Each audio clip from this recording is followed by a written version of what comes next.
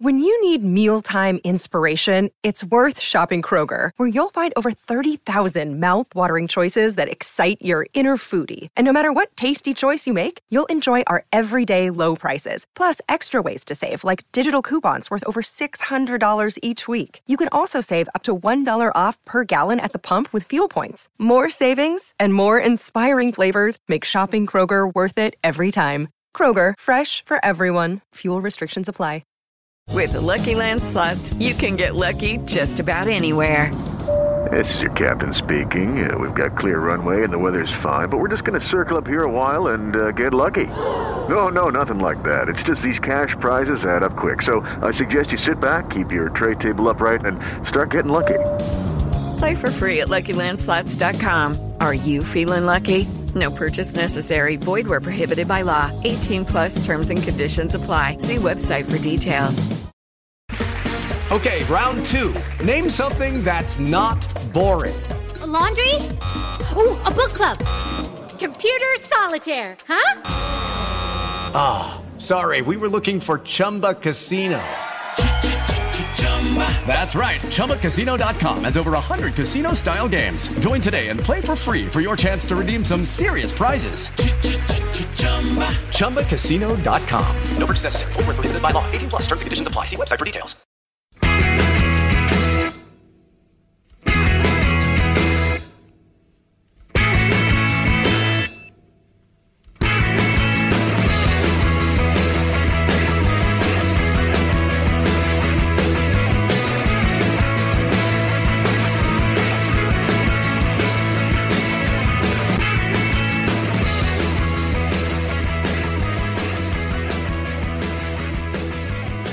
Hello and welcome to Tuesday's edition of the Terry Scottish Football Podcast. I am Craig Anderson and I am joined tonight by my, not brother, but introduced as such on every occasion, Tony Anderson. Thanks, Craig. How are you? I'm good, yeah. I mean, obviously Scottish Cup is what we're talking about, but Kyle Lafferty did the business at the weekend for Kelly, kept us clinging on to our hopes of winning that league behind the part-time team. So can't complain football wise. I'm on strike from work just now at the moment, so had a quiet week. Great stuff. Not getting paid. I just absolutely fucking love it when people go on strike. It's my new thing I really really enjoy.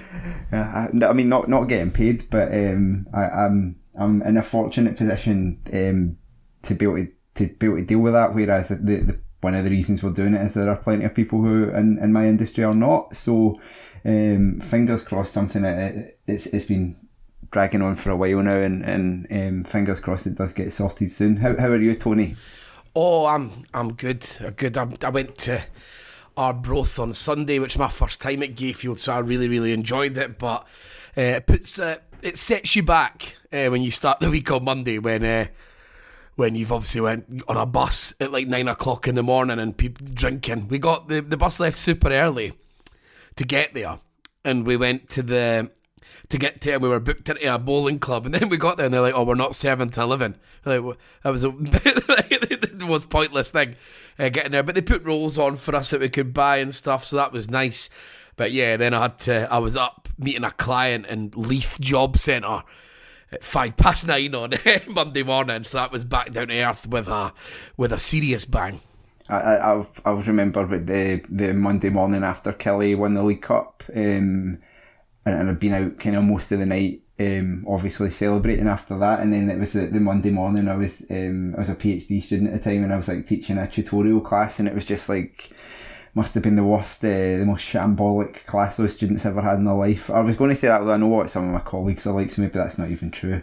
But and that's without the alcohol for them. But it is when you've had that, and then it's the come down as well from like a big exciting football experience to be just your mundane job as well.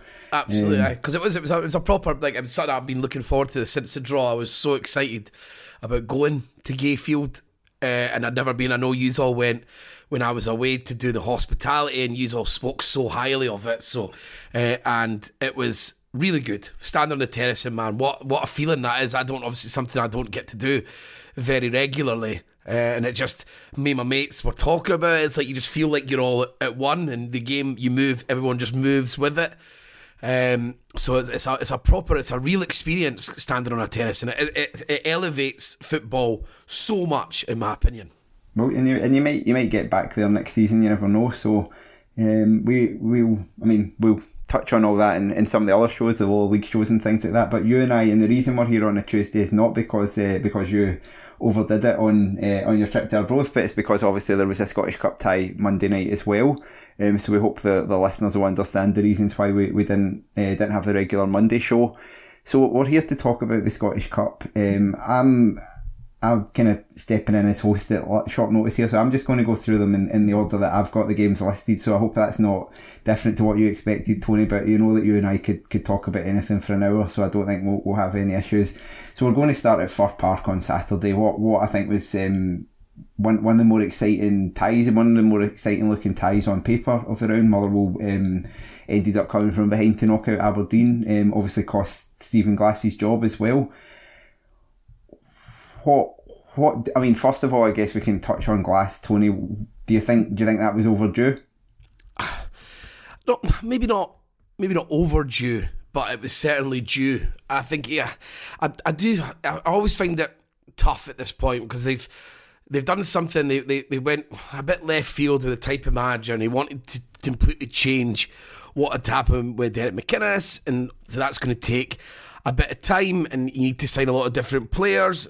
I don't think they've done very well in the transfer market at all, considering they're wanting to morph an entire squad to play completely differently than a portion of them had played for the last sort of 5 years. I thought that was going to need relative wholesale changes, which they haven't done. You got a bit unfortunate with injuries at times, especially in the defence, but the biggest issue is it never looked really like he was implementing anything.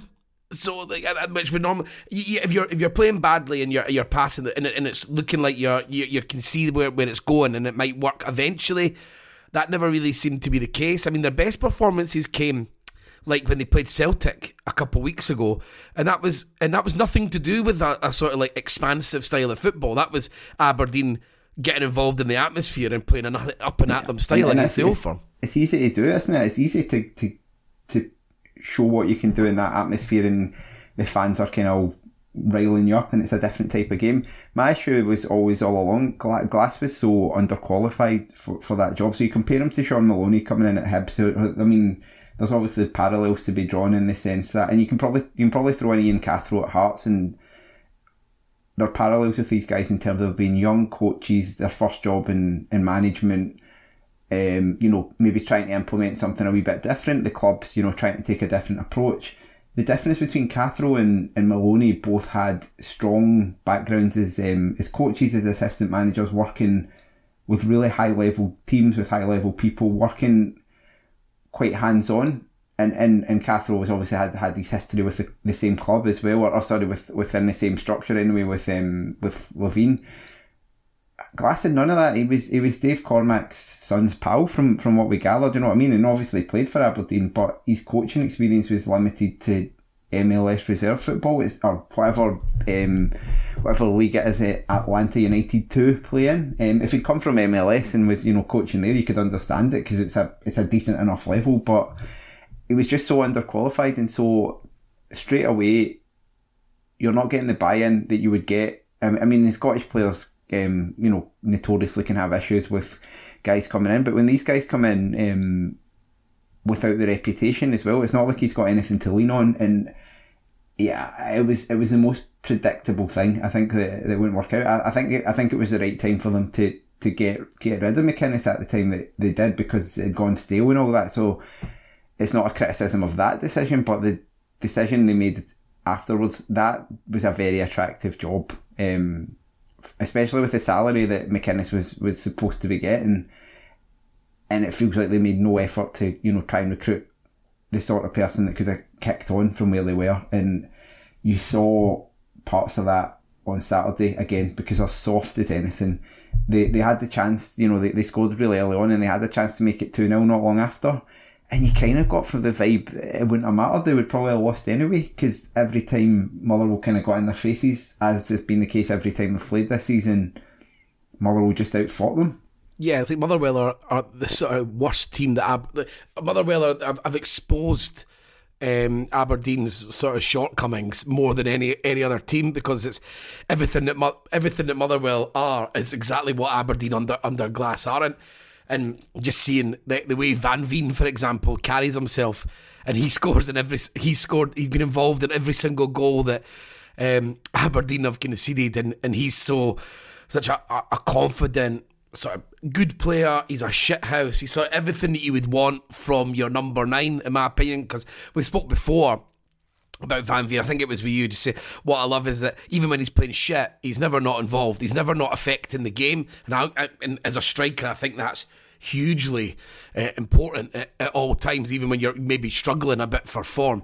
And it's just everything that they're not. And it's probably no surprise it is Motherwell is a team that puts the final dagger into Aberdeen's heart. But going back to the Glass thing, I don't have a problem with going for these left field managers and these young managers. I do believe, I think I said this with Maloney coming at Hibs, I do believe that if you want to sort of break through any type of glass ceiling, it's probably going to be with one of those types of managers. You get them in before anyone else finds out, and you get the manager and then he does something incredible, and then he moves on to pastures new, and that's maybe moved you up, and you've qualified for Europa League group stages, and you've won a cup or two, something like that. It's probably not going to be with the guys that kick around Scottish football all the time, so I don't have a problem with that. But like you said, it's not really comparable, because Glass was never, ever, ever going to be that guy. Otherwise, he wouldn't have been sort of trying to get his prize trade and do his learning at such I don't mean to be disrespectful, but obscenely low level of football, especially for a guy, for a former relatively well-known player. It's not like he's coming up from the bottom unknown, he's a student of the game or whatever. This is a guy who is a well-known footballer in Britain. Yeah, exactly. And I mean, he played for a long time for Aberdeen. I think he played in the Premier League for Newcastle. Like, you're talking about someone who, we know in football that goes a long way in terms of convincing someone to hire you. And yet, as you say, it did feel like the only reason he got the job was unrelated to his ability, and that's never a good starting point. So yeah, I mean, so I mean, we'll move on from Aberdeen a little bit, because Motherwell, yet again, they're becoming a very consistent cup team as well. That was something under Stuart McCall. They just seem to get knocked out of the cups all the time, but you know, they're back in a quarter final again of the Scottish Cup. You saw the quality from Van Veen, and you saw the battling abilities, and I think if you can get that mix right, and they don't always get it right, but when it comes together properly like it did on Saturday, it did feel like there was only going to be one winner in this game. Once they got on top of Aberdeen, it was just relentless. Yeah, it's another parallel between the two sides is that Motherwell go through down times. I mean, they've had a poor, Motherwell, Hibs and Aberdeen have all had a poor 2022, but by all accounts, but you always feel like Motherwell are going to get out of it. And even if they go 6 games without a win, you always think they're going to get out of it, because Alexander strikes me as quite a scary guy for a start. I don't think you would want to cross him too often, and I don't think things like commitment or desire or all those sort of buzzwords that are used are going to be lacking when a guy like that's around. I don't think you'd want to see that side. And they've got a relatively good squad. There's a few things lacking. They played a bit too narrow for me recently. They brought Roberts back in. He's not really been playing, and Woolery's sort of recently lost his place, and Shaw was on the bench, which I was surprised with, because he's came in, and they've got Tierney, but he's sort of went with this sort of new one where he's doing the 4-3-3, but he's playing with what looks like 3 central strikers. Effort, as far as I was told, was a striker. He looks like one, right? I mean, physically, the way he plays, you can't imagine him being a dainty winger. No, and with I think I don't think that'll work all the time, and I think it's not been working really that style. But against Aberdeen, when you're going up against sort of Bates and maybe McCrory, like sort of outnumbering that 18-yard box area narrow and just popping balls into them, you don't have to play. And this isn't a criticism at all. You don't have to play any sort of cute way against Aberdeen when you've got, and like Bates, he's just, It's so scary when you're talking about people getting promoted above their ability. David Bates seems to have been promoted above his ability since the day he was ever known, and it's always been, and it's just. He's just no. I know you're a huge advocate of this, Craig, because I was looking at Bates closely when he came in, because you assured me when Bates came to Aberdeen it wasn't good. And needless to say, I had the last laugh on him. I just think when he played for Rangers,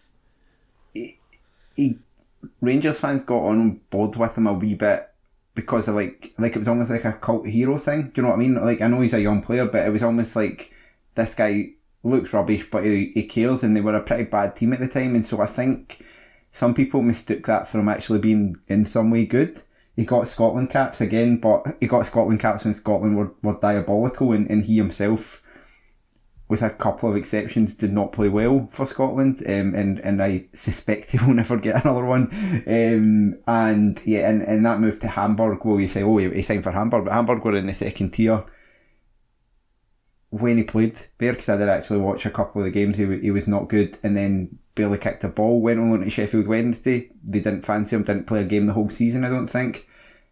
Then, for some reason, Aberdeen decided to give him a 3-year deal, and it beggars belief, to be quite honest. And so I mean, this is a guy who's managed to. He's done all the things that young Scottish players sort of would love to do. You know what I mean? He plays for the Old Firm, gets a little shot abroad in Germany, gets to go down south and play in England, but shit everywhere. Now he's back here, and he's not good enough. We're gonna think it's gonna be hard push to see whoever the new manager is going to rate him, because everything points to him not being good enough in Scottish football, and he just got absolutely bullied.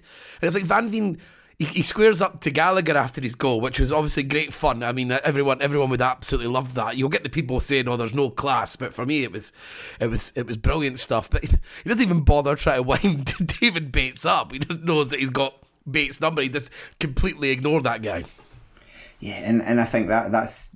That kind of attitude is the attitude difference between the two. That kind of came across in that as well a wee bit. Just Motherwell were there to win, and Aberdeen were there to try and implement some sort of system that ultimately didn't work, and you kind of saw that. And I think Ramirez is the only player from Aberdeen over the last little while that can kind of hold his head high in that respect, because he does seem like a winner, and he seems like a guy who's...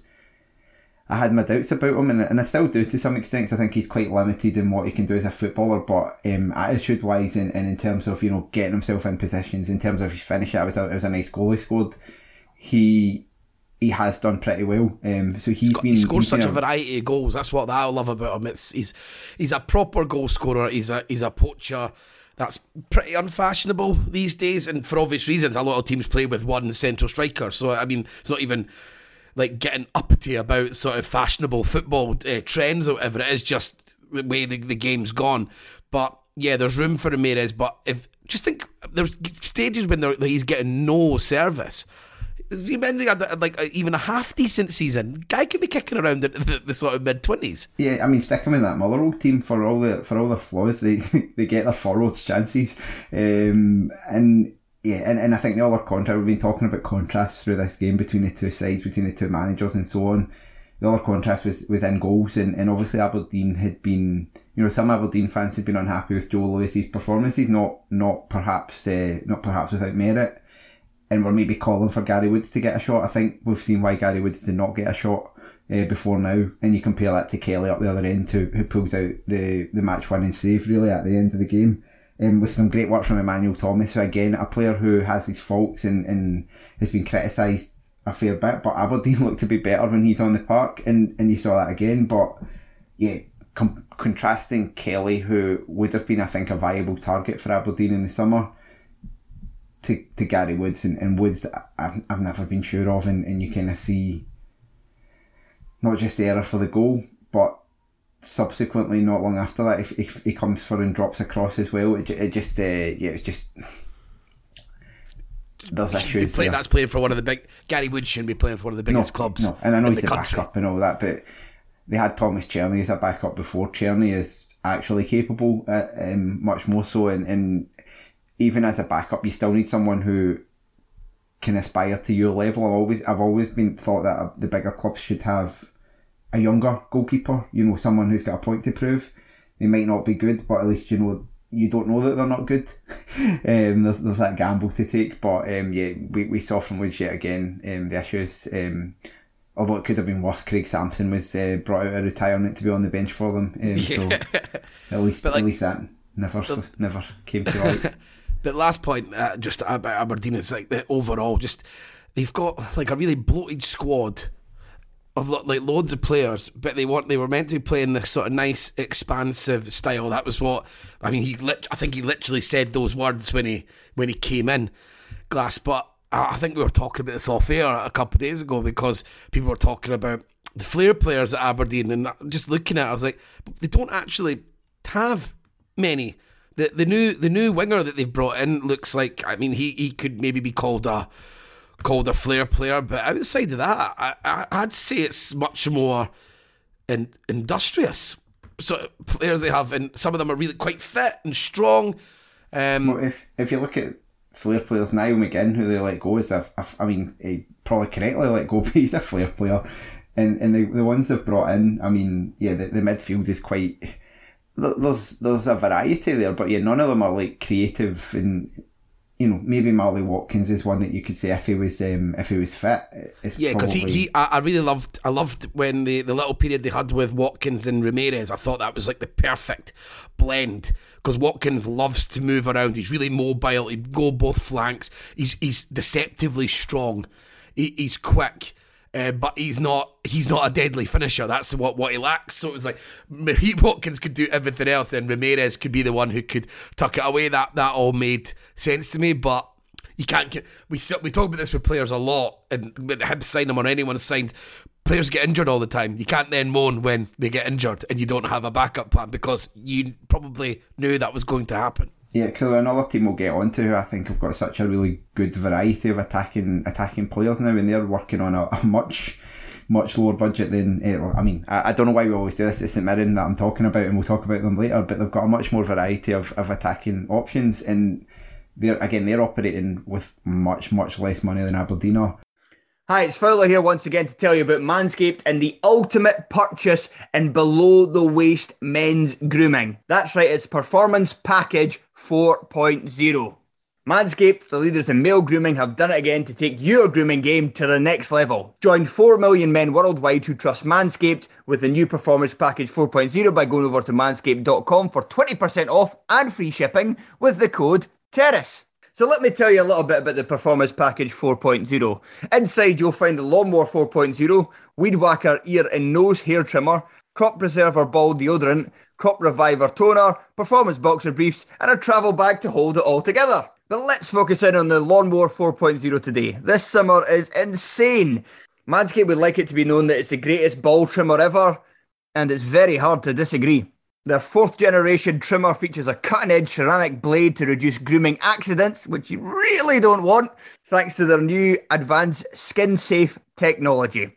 It also has a 7,000 RPM motor, a new function on and off switch, which can gauge a travel lock because you don't want a random vibration coming from your bag when you're in a train station. Yes, that has happened to me before, but thankfully I don't have to worry about that anymore with this new package. And it gives you the ability to turn off a 4000K LED spotlight should you need it for a more precise shave.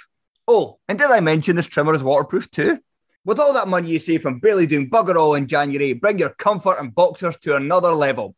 Get 20% off and free shipping with the code TERRACE at manscaped.com. That's 20% off and free shipping with the code TERRACE at manscaped.com. Your balls have been through enough this past year. Treat them with the best tools for the job with Manscaped. But anyway, we've spent 20 minutes in the first game after saying we're going to, but some of these are going to be quick. But we'll move over to the one that you were at on Sunday, Tony. Hibs coming out on top, and deservedly so, over Arbroath at Gayfield. An early scare, Tony. How did you feel when Craig Whiting scored early on? Yeah, despite it was Whiting as well. I was thinking like everyone. I was doing it for a joke on our chat, saying like, the collective stiffy in Scottish football when it goes in. But I do actually I like that part of Scottish football that, when there's a cup game on a Sunday and it's the only game on and it's like one of the bigger clubs, and it is funny because you know you've been on the other side where you're sitting watching it and you know everyone's watching it and the goal goes in early and you know everyone's fucking delighted, so you know it. And so when he scored, I was like, right, the Jambos are going to be absolutely loving that, and you're just like, it's been tough little period for Hibs. So you're like, oh, and everyone's been telling you all week that you're going to lose. You're going to lose this game. So I actually think it comes out as, well, a lot of credit for the players and Maloney, because that really, in that first 5 minutes, you're thinking it was another shit, like a bad cross, defended poorly. Porteous isn't picking anyone up.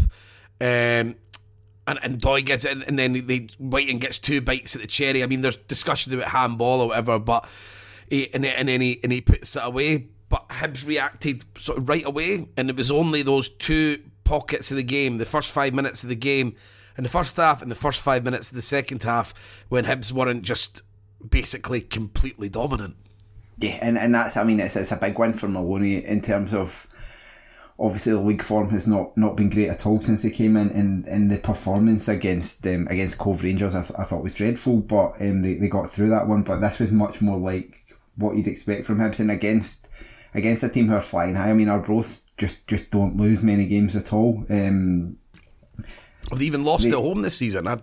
They lost to Inverness like in August, and I'm not sure they've lost again in the league since then. So yeah, it's been they're a dominant team, and I mean, you saw them against Killie on Friday night, an expensively assembled Killie team, and it wasn't like a smash and grab 1-0. They were the better team, and probably are the best team in the championship now.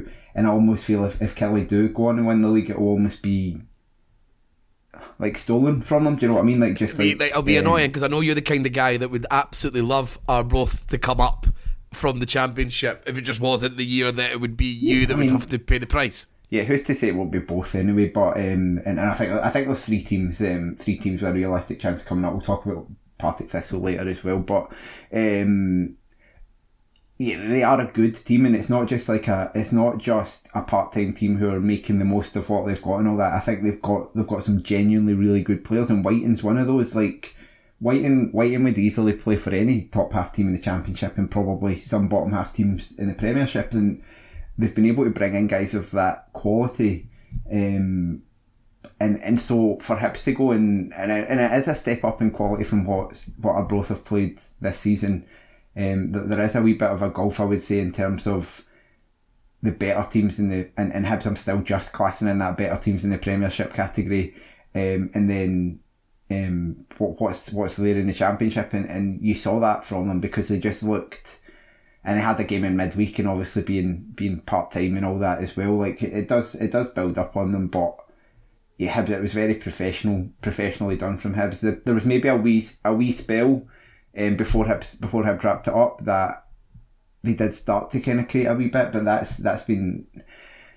was naturally going to happen. But yeah, I think there were a lot of good performances from Hibs. I mean, why am I talking about Hibs? You tell me what you thought about the Hibs performances. Well, they had we went with the 3 at the back again. I thought, in terms of a negative, like a player that I cannot decide about at all is Rocky Bashiri.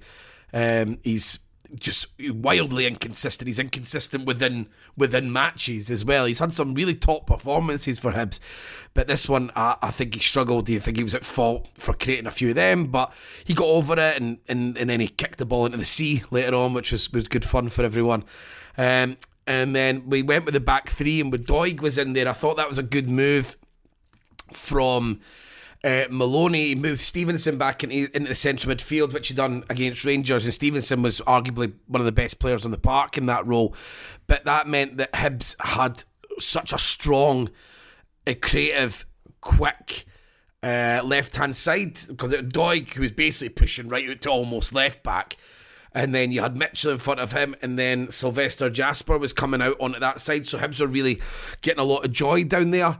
And then obviously Cadden on the right-hand side doesn't need a whole lot of help, Cadden. I mean, there's problems in Cadden's game, which we spoke about, the lack of looking up. But in terms of Roman up and down a right-hand side with no Yeah, I mean, he's ridiculously fit. He never gets tired. He could have scored a couple of goals, Cadden, and his performances and work rate for Hibs is undeniable. And I thought Ewan Henderson had probably his best game in a Hibs shirt. And then, obviously, the most important thing, I think, for Hibs fans and for Maloney is Kevin Nisbet getting a goal. Not just a goal, it was of high quality, which he did show at times last season. That last season, the thing I liked about Nisbet was the variety of goals he scored. Again, he scored some headers, penalty, scored a couple of free kicks, shots out of the box, like one-on-ones. So there was a whole range of goals, and that one was just from Henderson's cross, that touch, and to be able to kill it dead like that and then roof the net with it was just top notch. And the fans he came over and clapped the terrace in after the game. And that was nice to see, because when it's not going Nisbet's way, you can see him run down the tunnel at full time and stuff like that. So it was good to see him, because it'd be huge for Hibs if they could get him back to anywhere near the sort of levels he was last season. And then Hibs could sort of go on and have a sort of stronger end of the season, because if Maloney can get it right, there's still so much to be had. Like teams are getting away, again, like last season, are getting away with murder in terms of team seasons who should be in the fucking bin now, and they're not. And Aberdeen are practically still in that. So like they could still get up into the top four. And St Mirren done it despite not winning in 12 games. And Ross County are starting to come in. So the teams that should be in most normal years should be like thinking either season over or Christ, I'm going to be in a relegation battle. But now, despite the misbehaviours of teams, they could still get a good season out of it. And as long as you're in this cup, then there's, as I said, there's the biggest prize there's ever been at the end of it. Yeah, and that's, I mean, Hibs, I think creating chances with the quality of players they've got is not going to be the issue. I think the issue has been at the, not even at the back in terms of individual defenders' performances necessarily, but the structure. But that's something that you hope that, you know, as Maloney gets more time with them, that maybe improves. I'm not one of these people who will say, oh, it's definitely going to improve, because it might not. He might just be rubbish at organising a team and organising a shape, because he's probably not really had to do that before. But if he is kind of as good as has been suggested in terms of, you know, his structures and things like that, then the fact they've got the attacking ability already there, as you say, it could be a case of Hibs kind of peaking at the right time for the season, but we'll wait and see for that when it comes to the next few. Carrie Clark getting back fit with a decent, hopefully, maybe even just the end of March, when there's still a good 2 months of the season left and hopefully still in a club. I think he could be a real. Suddenly we'd have Clark, Porteous, and maybe Hanlon. And then Rocky, as I said, I think Rocky will be worth the investment. He's got so many attributes that can be good, and he is only 22. And I was thinking about earlier, like 22-year-old defenders that are doing well in Scottish football, all playing lower league football at the time they're 22. I mean, Connor Goldson was in the 4th tier. Starfelt, I think, as I was looking at earlier, he was in the 2nd tier in Germany or something like that. So there's like players like at that age, you're not necessarily the finished article, so that's fine. I'm happy to see the investment in him.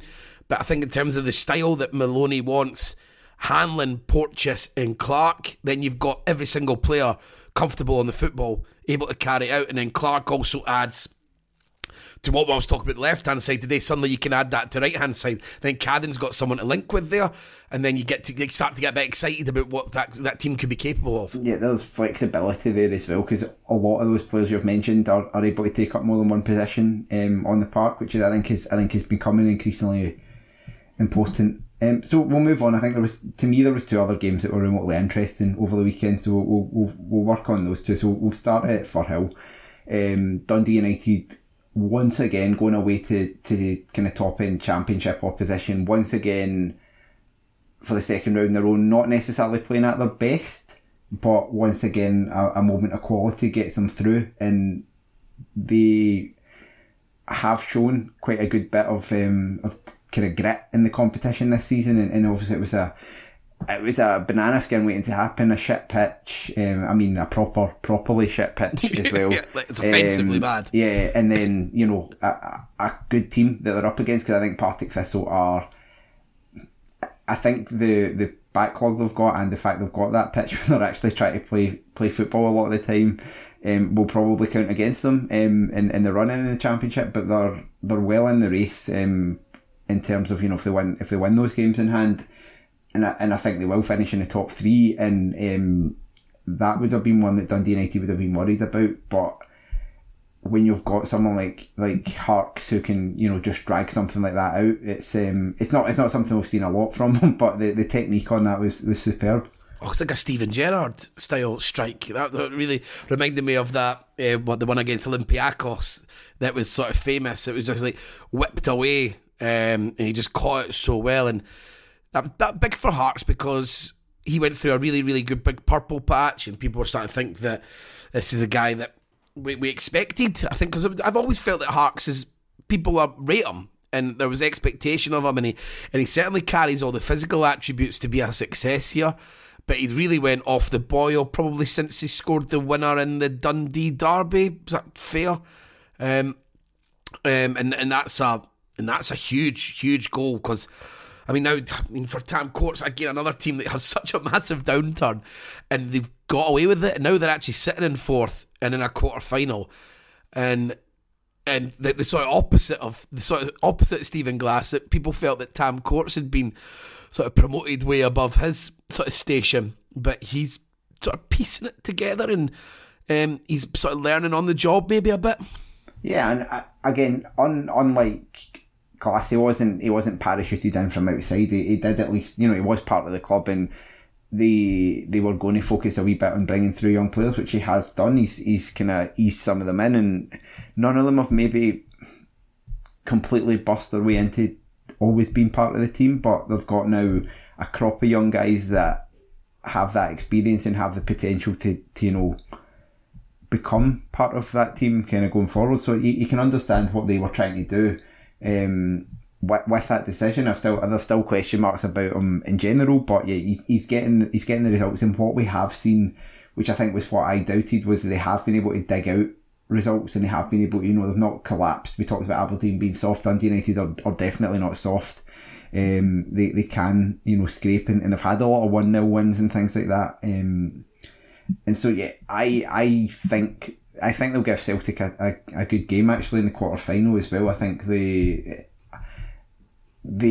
have enough about them that, you know, if they perform, which we know they can, and Celtic have a wee off day, they're in with a chance. And what's interesting about you saying that is that Dundee United's ability to hang in there, I think, is huge, and against Celtic, a team who I think's been a lot of us on this podcast anyway have spoke about how Celtic sort of tail off, but 99 times out of 100 the damage has already been done in the first half.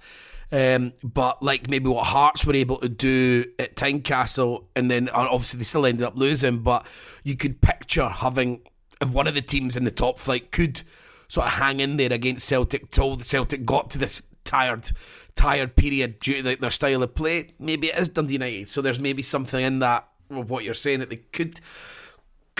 I mean, you're getting a bit desperate, because obviously Celtic and Rangers are just fucking flying now, and it's so annoying. But it's just you're wanting someone to you know, put one of them out. It's just to make it a bit more interesting. And I thought it was Thistle Strip was very nice. That was it was a throwback. I think it fitted in well with the pitch, because it kind of evoked memories of like the 1950s, like playing on a tatty field, and that strip. And yeah, I think it was a special edition for when they won the Scottish Cup, but I'm making that up because that was just what I assumed when I saw it. It was a really nice top. It looked like a top you could wear like not playing football. It was just it looked really, really nice. But Dundee United, I said that's another game. I've been on quite a lot of the Monday pods recently, and so I've been properly keeping on top of it. And it's just like Scott McMahon seems to have now. I thought it would have been just for a period, but that's 4 games on the trot that Graham's played instead, and then in this game he also went with a back 3, and that made Niskanen got in at the wing back row. And I said McMahon had such a strong start at Dundee United, but like you're saying, I mean, he wants to blood these youngsters, and Graham's came in, and he's obviously not really let them down. But I just thought I was just really, really surprised over the last 4 weeks that he's a guy who's missing, especially when they're missing Mulgrew. You would think like that's like the whole left hand side of your defence. So I'm Tam Courts again. He obviously has a lot of faith in some of these young guys. Yeah, and I think McMahon's a good player and he'll probably come back in, but I think it is about, you know, you shouldn't ever be very few players at clubs that size should be guaranteed their place every week. Do you know what I mean? And if he's not, and I've not seen Dundee United enough to say he's not performing every week or anything, but I know that the results were poor and they made the change and they've picked up a wee bit, and that's what Coates is there to do. So it makes sense to say it doesn't mean McMahon's out the picture or a bad player or any of the sort, but it means, you know, they've got the flexibility, they've got the squad, they've especially got the young players on the fringes of it to be able to rotate, so why not do it? But they did have to hang in there, because part of this, so I watched the highlights and I watched the extended ones on the Saturday Sports in there. Look, they had plenty. They looked like they dominated the game. Yeah, to be honest. and they obviously lost Zach Rudden to Dundee, but they've got a lot of really good attacking players. Brian Graham's someone I've always really liked. I think he's an absolute pest, and he's a big physical guy, and he gets in people's faces and he noises people up and all everything you want from a centre forward. And Scott Tiffany, since he dropped down to League One with them, has been really impressive as well. He's starting to build up. He's starting to build up again, Scott Tiffany, and something. And I think we spoke about. I'm sure Fowler was talking about Stevie May on a podcast about he done that, and then he sort of came in and he was talking about maybe Stevie May actually doing that again to get him. But these guys, it must be tough because you can see that they're really, really high quality, but maybe they're struggling at the start. And Tiffany sort of had that when he was in the top flight. But he's went down, and now watching him there, it looks like he'd be more than capable with the step up now. Yeah, he looks like another one who could, and yeah, so I think creating chances is never an issue for Thistle, and they do. As I say, I think they are a really impressive team.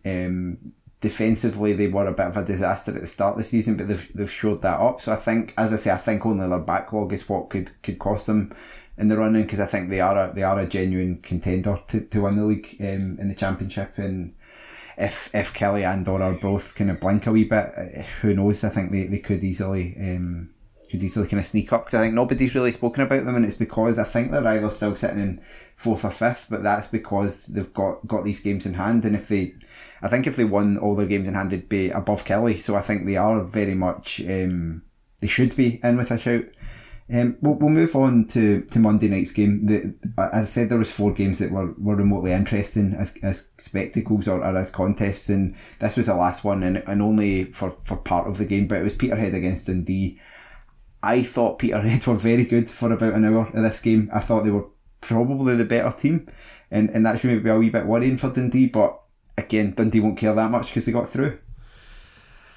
Yeah, and I know that they always say that's the sort of the main thing with cup football, all the cliches and stuff, but it would worry me a bit if I was a Dundee fan, because they're coming off the back of poor form. They got a huge result at Tynecastle, and then to follow up like that would worry about me, because I mean, Fowler was talking about the game on the podcast last week, and he was saying, and he doesn't strike me as someone with sour grapes too often. I mean, that he was saying that he didn't actually think Dundee played that well, and it was Hearts sort of allowed it to happen. And then watching that Peterhead game, that sort of becomes easier to believe. They've got Charlie Adam back in the team, which obviously, I mean, just makes a world of difference. And if we're being brutally honest, he's the reason that, I mean, that pass and the goal, I mean, we were speaking about, you were talking about the defending being poor, which it definitely is, but it's that bit of quality.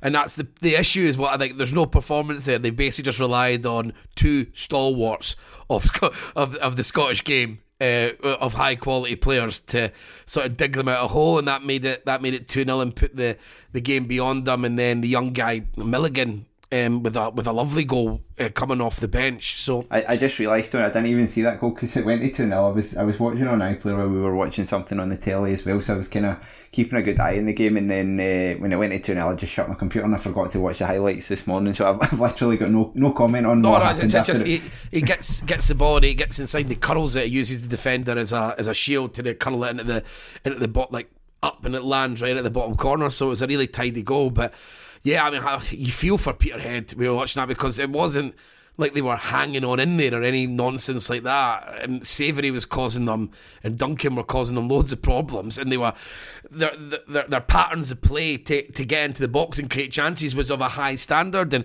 I saw people on Twitter talking about, Christ, the League One must be of some standard if Peterhead are loitering near the bottom of that.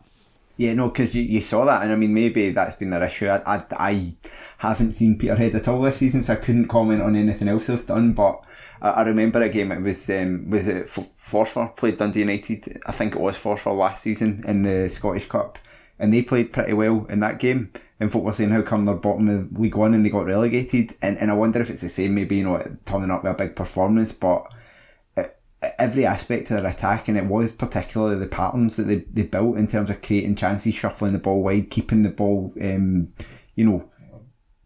they were outfoxing Dundee in terms of technique. Yeah, they weren't just shelling the ball in the box to a big striker like that. But they obviously just didn't.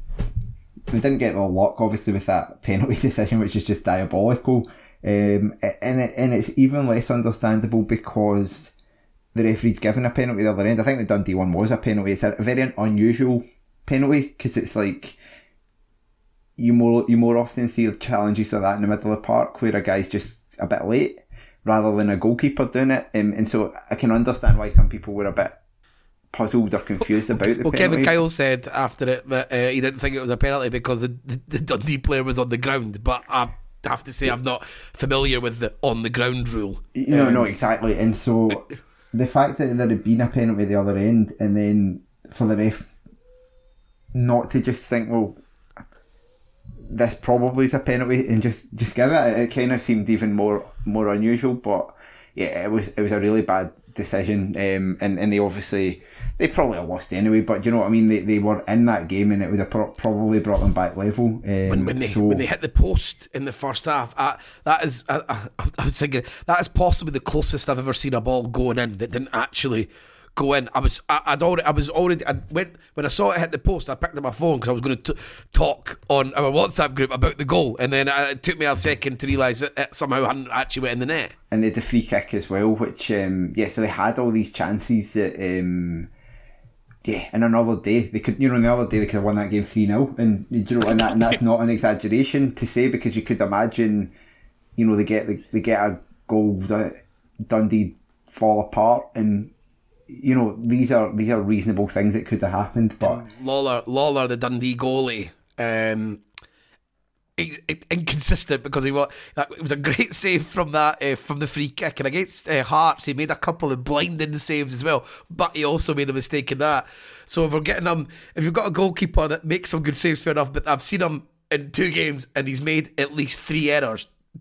And he got away with the one yesterday. That should have cost him a goal for the penalty, and then he obviously cost them the goal against Hearts.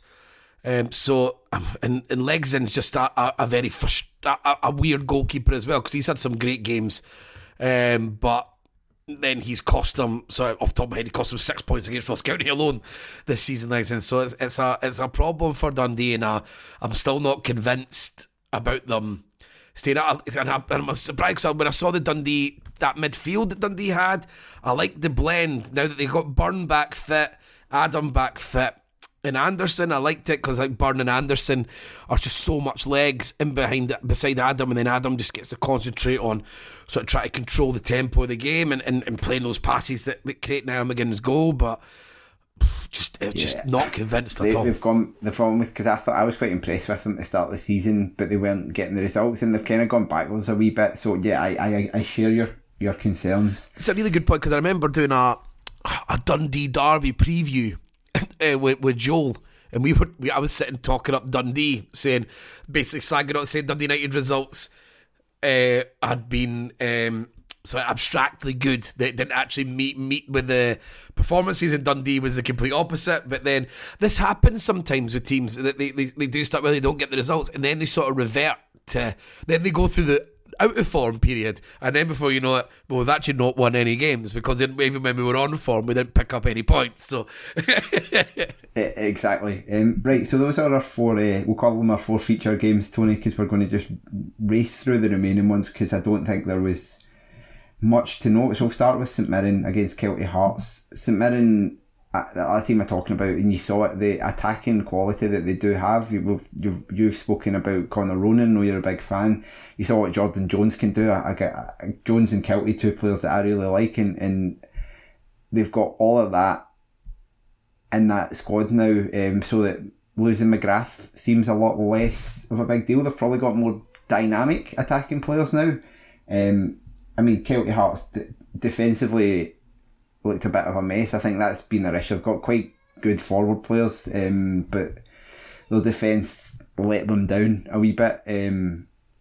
I don't think this was ever a realistic shock because it was in Paisley and St Mirren are a much better team than St Johnstone. And they're flying, they're also on form. Had one of those chances early on gone in, it might have been a bit different, but as soon as St Mirren kind of hit the front, you kind of expected what you saw. Absolutely, yeah. I mean, I've spoken about St Mirren quite at length on last week's pod because that was the first time we got to see that new sort of front four all together. Ronan, Kiltie, Jones and Alex Grieve. Alex Grieve getting another goal in this one, which will be really big for him, and it's quite a sweet story coming from his background to now doing this, which is great. But there was question marks about do they need Gogic when they've got power, and I think they were perfectly reasonable, sort of like not sure about that. But now that you're seeing that they've moved into this 4-2-3-1, it's actually really quite clever because Power's not a bad player, and Power's sort of like he's really shut a lot of us up, I think, specifically because we all doubted the move because he was poor last season, and then he didn't actually start very well for St Mirren, neither did St Mirren, and I was sort of giving ourselves all a pat on the back. we've called it, but he's really sort of got back there. He still don't have the same legs, but one thing Gogic does is he can get around, he buzzes, he tackles, and now Power can just think about playing progressive passes, and Gogic do more so. That Gogic has brought a bit of blend to them, and it allows that front four, who I'm not calling anyone lazy, but I mean Kiltie, Jones, they certainly prefer to be facing the front. So it probably is better to have two guys who really don't want to get really near the box and they just want to keep it simple for them. And now that team it just makes sense. And then you're going to bring Brophy probably in. Is it a Grieve? Even though I like Grieve, I think quite like having the workman-like striker there when you've got those sort of three attacking midfielders in behind them. But yeah, I think he's done a really good job, Jim Goodwin, because when there was actually expectations on St Mirren this season, and it went pear-shaped a bit at the start, and he seems to have worked them back. And I really hope he doesn't take the Aberdeen job. I'd prefer, if he's going to move, I want him to do it at the end of the season because he's still got so much he could actually achieve. Lots at St Mirren now. Yeah, absolutely, and I've always said I think I like him as a manager and I like what he does, and I think Aberdeen, the fit would be quite good because the style that St Mirren plays is always the style that I've kind of associated Aberdeen with when they've been quite good, which is, maybe attacking wide play but pretty solid, pretty hard, and I think that's what he would bring. Right, we'll move on. We will finish in a 0-0 as we always do, so we'll move on to the two dullest fixtures of the weekend, the two most predictable results. I've really got very little to say on either of them, but Rangers went to Galabank and beat Annan 3-0. They were 3-0 up in half an hour. It's like, I would expect Rangers to beat a League 2 team. Helander made his comeback after injury and he managed to get a goal. That's sort of big for Rangers going into the European games coming back. As I've said on here before, I think Helander's really good. I think he's the best out and out defender in the league. I mean, I think Goldson's maybe a better rounded player for Rangers, but I think Helander purely in a defensive, he's the best. And going into games against Borussia Dortmund, I would argue they'd really want to get him on the park for that. Ramsey got a goal disallowed. He got his first start. He got an assist. Diallo got an assist. So they'll be chuffed. And Roof getting a goal. So really I think this one game looks more like a confidence booster for guys who maybe have been on the fringes or have been injured or are just coming into the team, and all of them getting in. So Rangers will be chuffed with that, and Fashion Sakala continuing to look like quite a fun little guy. He good laugh. He seems to have a bit of patter online as well, which is always nice. He seems like a human being, and he done the Ronaldo celebration, which I thought was funny, considering it's at Annan. And he didn't mean it. And he didn't mean it. But I think because that's his thing now, he's just copying the celebrations because he done Morelos's the other week. So I think it's all just a laugh, which is fine. He looks like a player that I think the fans will be able to relate to, and that's about it for me. He's not very good, but yeah, that all of that remains true. Well, I mean, but that you buy yourself time by being. There is something something to be said for that. But yeah, for Annan, I think it's just to be disappointed to concede from a set piece. But that's like a cliche to say that. But you'd hope Rangers would cut you open, but they were going to lose anyway. They did. Another team that were going to lose, Raith Rovers, also lost 3-0 to Celtic unless I missed a goal. 4-0. 4-0. I did miss a goal. I've lost interest as soon as the game was by. It's hard to blame. A very predictable outcome, I think, for this. Raith Rovers, their confidence is low. They're obviously everything going off the park as well. Celtic absolutely flying. They're at Parkhead. What do you say? I mean, they made a few changes, like James Forrest and Mikey Johnson get a run out, and Giacomakis getting a goal. Giacomakis is a weird one. I actually think he's a good signing for Celtic in terms of he's a proper centre forward who wants to play in front of the 80 yards, and his movement looks pretty sharp around goal, but he's not really as much a rounded player. I don't think he'll suit the rest. I think they'll have better. I mean, Kyogo's going to be miles better and he'll suit the team, but as a backup striker looks like the right one to have, because it's a guy who's fully focused on scoring goals. And I think if you're going to have a backup striker, guys coming off the bench, I think Celtic can afford to have a proper penalty box player, and he scored. I mean, every goal I've seen him has been either just sharp movement going in front of a striker or like just a tap-in the 6-yard box. Hatate's pass for that goal that they scored was outrageous. It looked like it was a mistake for the Raith Rovers, but when you watched it from a different angle, it's a centimetre too far away from him to do anything about it, and it's just the quality is just ridiculous. And they'll be pleased to have got Julien finally back on the pitch as a weekend for returning centre halves. I liked Scales' goal. It was a really good technique in that, and the fullbacks, they just get so much freedom in this system because the other attacking players are taking up the defenders. You just see these, because they're coming in field a wee bit as well. You see them getting into these positions with lots of space, and when you've got quality on the ball, which I think a lot of Celtic's fullbacks do, then you're going to see goals like that.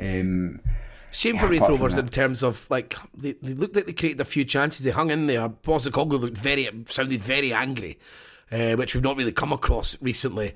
And then I think that's about keeping standards up, isn't it? So it's like, he's got to do that thing of making sure they don't get complacent. So I think it's a reminder for the players. They should have got a penalty. Vickers was a handball. It was.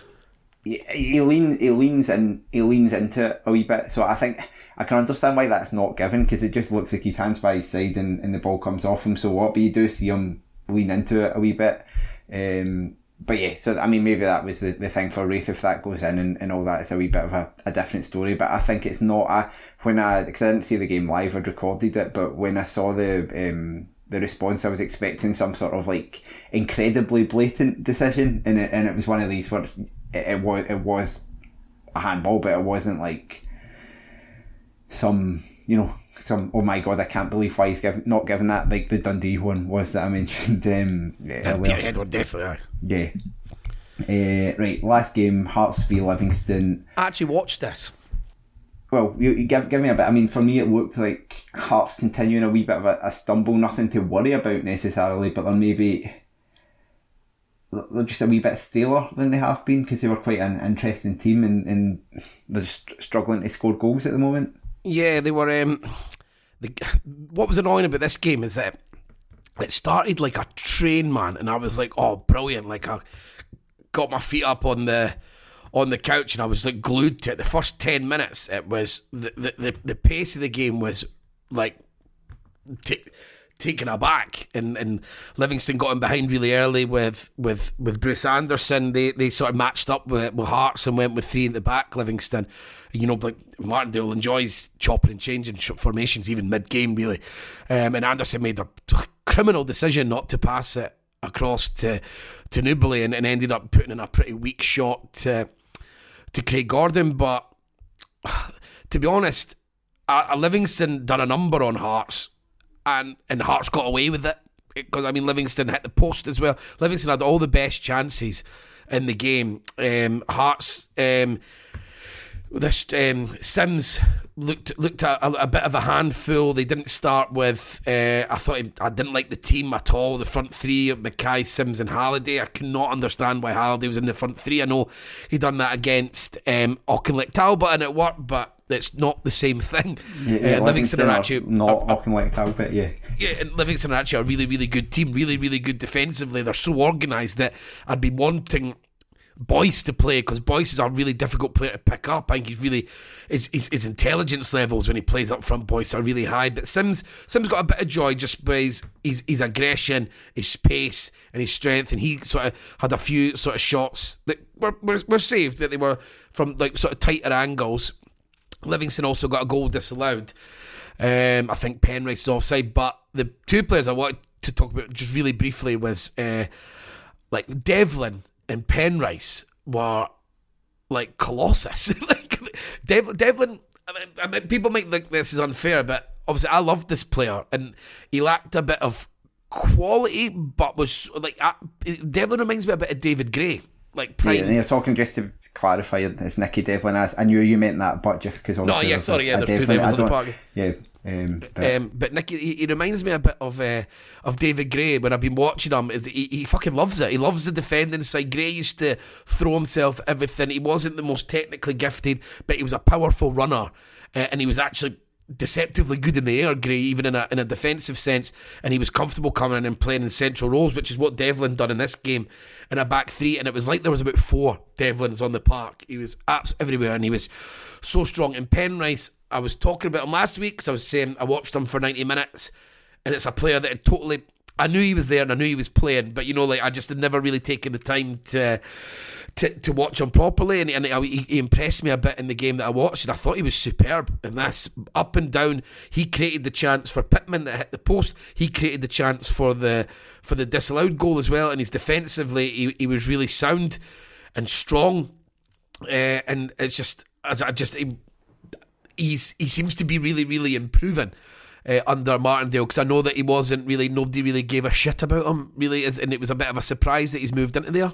I think if there's one thing, and there's not just one thing, but the thing that Martindale is best at is looking at players, looking at what they are good at, and then accentuating that, getting the most out of them. We've seen that with Jason Holt, and there was a really nice interview where I think it was with Jason Holt, or it was one with either him or Martindale, where he was saying to Holt, you know, why do you see yourself as a number 10? And then he was kind of showing him what he could do, and saying, essentially basically saying, Jason, you're not quite creative enough to be a good number 10 at this level, but you've got the tenacity to play deeper, and you've seen him get the best out of Holt as a result. You get that as well if you've got fullbacks or wing backs or however you want to play that are a bit limited at times. Use their fitness, use their endeavour instead, and make sure your team's set up to do that, and that's what he's done. And I think he flies under the radar in terms of how much he motivates his players and how much he gets out of what are I think fundamentally a limited group of players that he's got at Livingston. He's done similar to Goodwin as well, is that there was expectation. It didn't start very well at all, and we spoke about Martindale maybe having misplaced arrogance in the season when he was talking about there'll be absolutely no way that they'll get relegated and stuff, but I've been really impressed with that, because he hit a sticky period last season as well after an incredible start, and now it's all levelled out a bit, and I think there is absolutely no doubt that Martindale is a really fucking good manager. Yeah, and a couple of things to pick up from you. I know you're a big fan of Bruce Anderson, but that was unforgivable when they had that 2-on-1. Yeah, that's what I said at the start when he should have passed it. Unforgivable. Yeah, and I was out my seat at that point, as you can imagine. As a Hibs fan watching it, every bit of it looked a goal, and you're just like, how have you not? Honestly, Craig, that was in 3 minutes, and it was just Livingston. Just they saw that Hearts were pushing. The Hearts started fast, obviously pushed them forward, and they just clipped it over the top. And Anderson was away. It was criminal. And Max Stryjek and penalties again. Like, we talked last season about the shootout they had against Aberdeen. I think it was in round 4 last season. He never got near a penalty, and it was the same again here. I feel like he saved one earlier in the season in the league, but he dives about 3 steps before they're at the ball. He telegraphs it so much, and it made it so easy for the Hearts players, and the only way Hearts were not scoring a penalty was if they missed the target. Because the only one that didn't, Haring put his high, and then every single other one, he dived so early that they all just side-footed it into the right-hand corner. Yeah, and Craig Gordon's not the best penalty-saving goalkeeper, but he actually didn't have to be with that one from Obileye as well, which was, yeah, I mean, that's a guy who has missed his last one and is like overthinking as well. But yeah, I mean, Hearts in the hat. They've got a home game against St Mirren in the next round, so they'll obviously fancy a return to Hampden. It will be. I think the lineup's really nice. Hearts St Mirren will be a good game. I know that you're excited about Motherwell against Hibs. I think it's so evenly matched and such a really exciting game to watch. And then Dundee United Celtic will be a good game, and Dundee Rangers. Dundee won't beat Rangers, but it might be interesting for a bit. But yeah, so a lot to look forward to, and unsurprisingly, despite us saying 4 of the games weren't that interesting, we've gone over an hour, Tony, so we will leave it there at the podcast. Thank you so much for joining me, thank you for all the listeners for sticking around, and I hope you... if you've signed up for Patreon, then we'll be recording something about the 10th anniversary of Rangers going into administration. That might be interesting. It might be fun. We're not. It's not going to be the type of podcast Celtic fans would do about that either, or the type of podcast Rangers fans would do about that for that matter. It's just about it's light-hearted. It's not going to be pouring over whether they're an old club or a new club or anything like that. I don't care. I would have no part of that boring discussion. So, but just, a reflection on it and how it changed the landscape of Scottish football. So if you've signed up, you'll have that to come after you listen to this, and you'll have lots of brilliant content appearing. The review from the Terrace Network is there as well. There's lots of non-football stuff on that. Lots of content popping out of all sorts. So yeah, there's lots for you to listen to, and we really appreciate every single one of you that listen to the show, and thanks very much, and enjoy your football, as Craig Fowler would say.